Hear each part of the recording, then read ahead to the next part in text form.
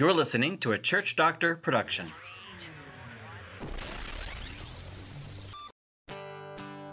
Welcome to Kent Hunter's Prescriptions from a Church Doctor, presented by Church Doctor Ministries.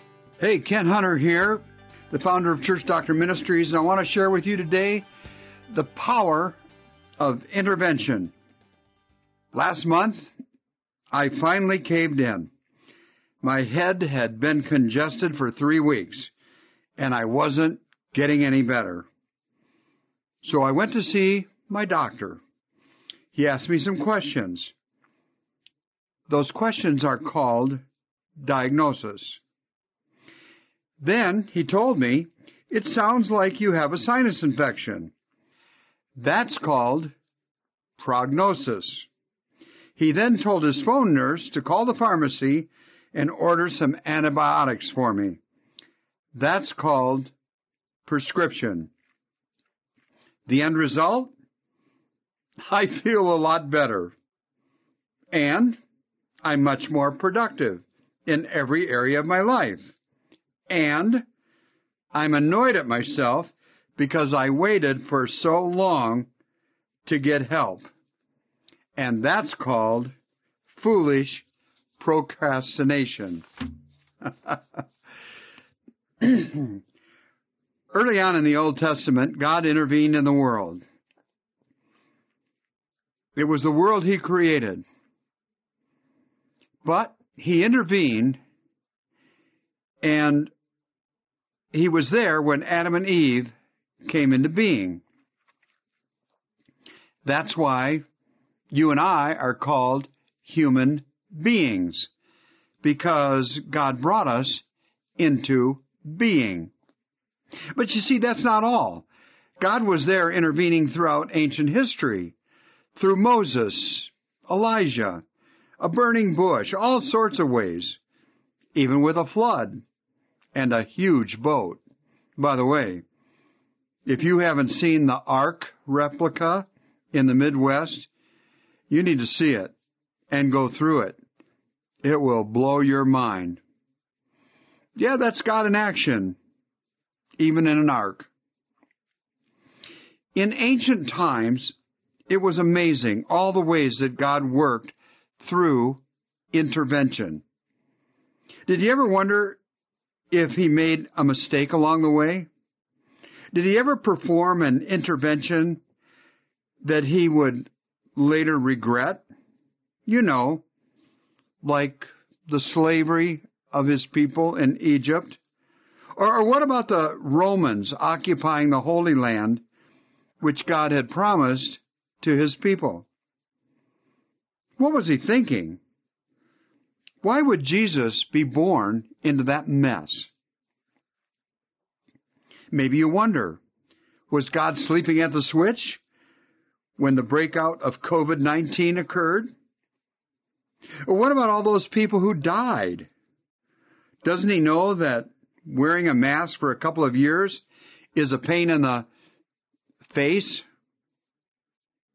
Am I the only one who questions God about not seeing another person smile at me for 2 whole years? What about when I smile to be nice to another person, and then I remember, oh, they can't see my face? Where is this God of intervention? Doesn't He get the diagnosis, the prognosis? And for heaven's sake, where is the prescription? It makes me wonder, has God lost the power of intervention? I know we get anxious, upset, even blame God. And we ask hard questions. Why does it seem like the world is going to hell? Why all the stress, the violence, the politics, the unrest, the division? And what about the decline in faith, the closing of churches, the aging of congregational membership, the loss of a big portion of younger generations drifting from faith? and eating the hearts out of their parents and grandparents by the loss. Yet you have to wonder, does this stuff really represent the problems?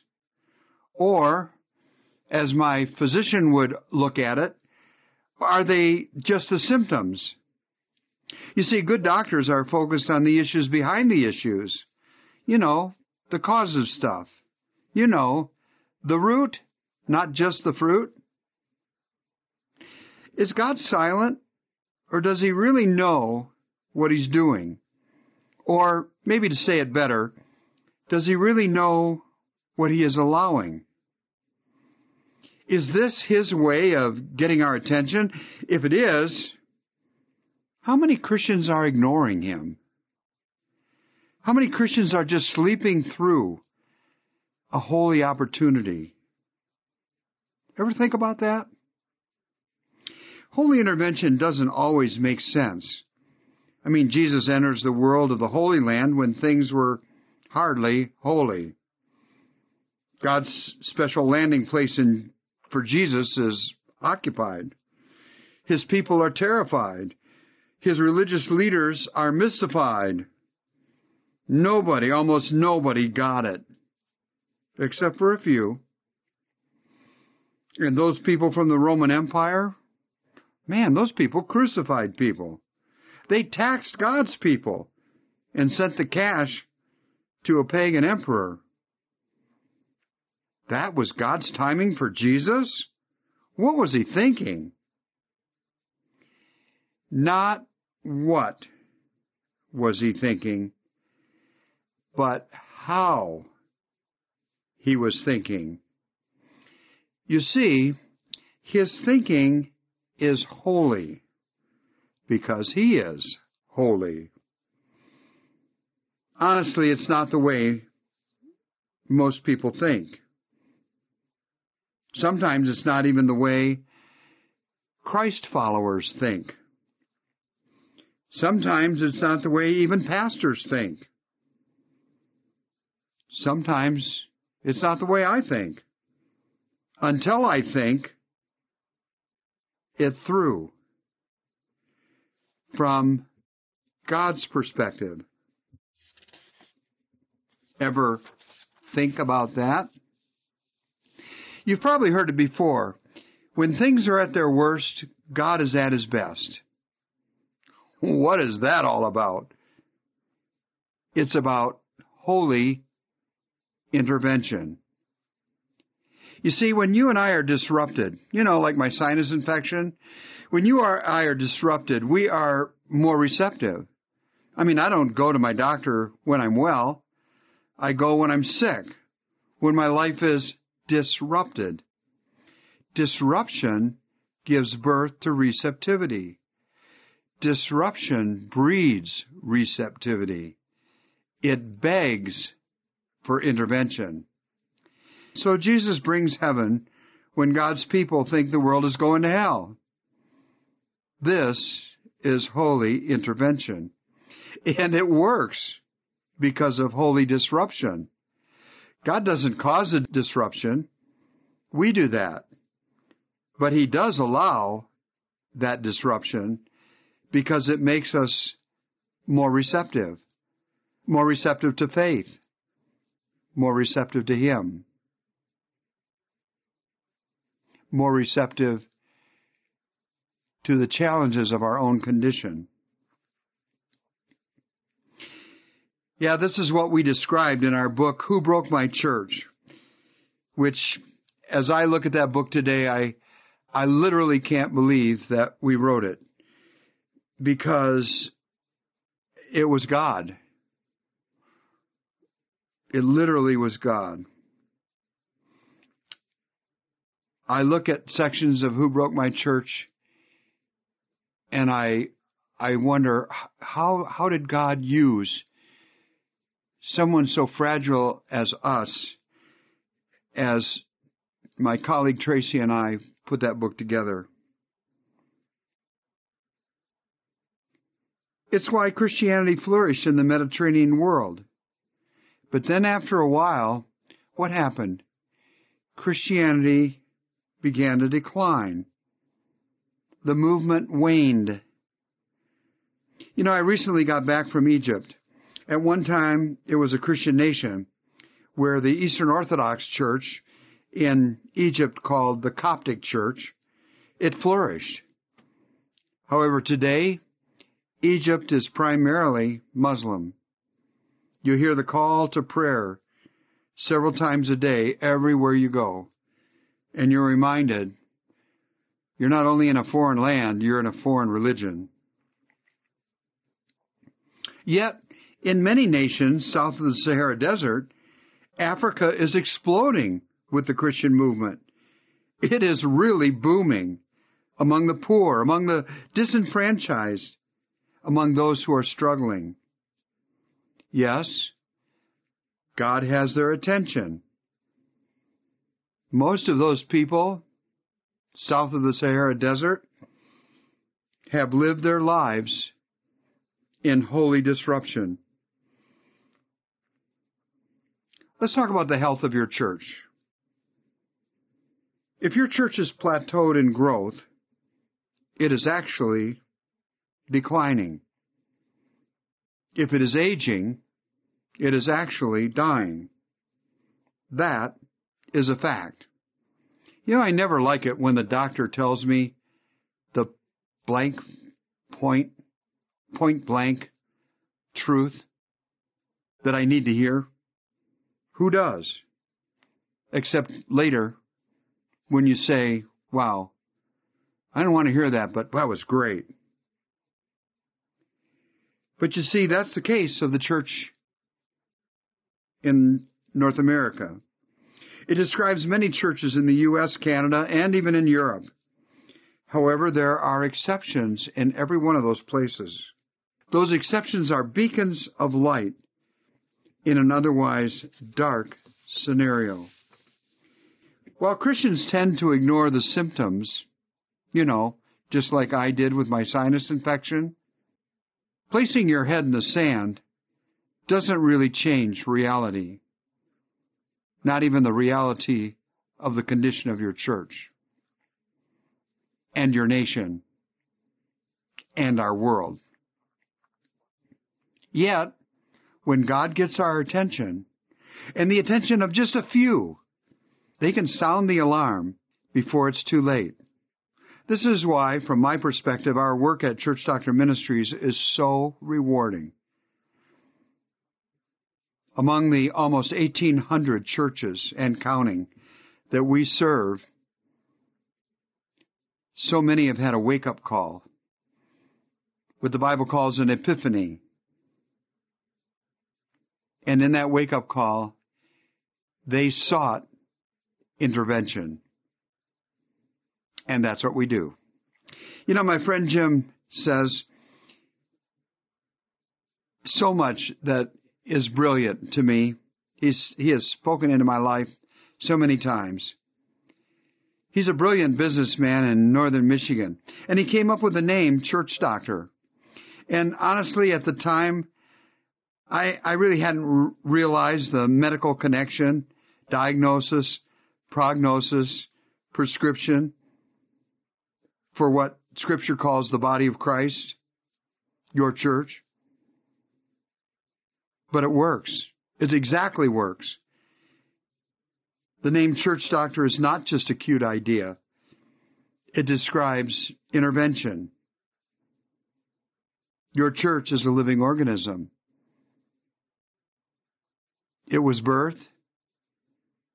It can thrive. It can get sick. It can become weak. It can die. And what's really tragic about that is that your church is a living organism called the body of Christ. No Christian would ever want to see the body of Christ, even in a local congregation, die. It's all about what we might call holy receptivity. A look at our world reflects a massive movement of receptivity for intervention.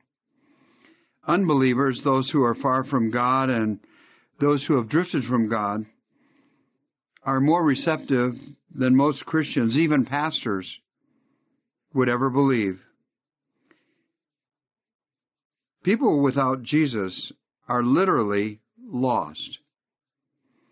They have a spiritual illness that is killing them, not just a day at a time, but for eternity. And church people, people like us, church people have the cure. You point to Jesus. The antidote, the prescription, is life with Jesus. So what is the diagnosis? What is the disconnect? Most Christians know how to diagnose people who are far from God. You could tell by their language, their values, their absence of any God talk, no Bible reading, no evidences of faith. Yeah, most Christians know how to diagnose those who are far from God. And most believers are somewhat clear about the prognosis. But the methodology, the prescription that worked for the church back in the day, for Christians back in the day, is not always the best prescription, the best approach for today. The theological issue is absolutely correct. Jesus is Jesus, always will be, always has been. But the real issue is the prescription issue. It's the same grace antibiotic called Jesus, but the way most churches administer it to people today, in the world we live in, it's like giving unbelievers a shot in the arm with a hammer. Look, if your church is plateaued, declining, and or aging, you need to know, in truth, you are not far from an effective strategy. You have the prescription. You have Jesus. You just need to know how to better administer the antidote, which is Jesus. He is still the cure. He always was. He always will be. The world's disruptions at the root are always the same. They come in different forms, at different times, in different ways. But the antidote is always sure. God's love in His Son, who by amazing grace works to save every last person on the planet. So what is God saying to you? What is God saying to your church? Don't settle for decline. Don't ever give up on those you know who don't know Jesus. If your church, your place, the body of Christ, needs a shot in the arm, get help. Jesus died for lost people. Will you live for them? You have been listening to Kent Hunter's Prescriptions from a Church Doctor, presented by Church Doctor Ministries. If you've liked this episode, please leave a review on Apple Podcasts and subscribe to hear future episodes. Check out Kent Hunter's new book, Restoring Civility, Lessons from the Master, available at Amazon.com.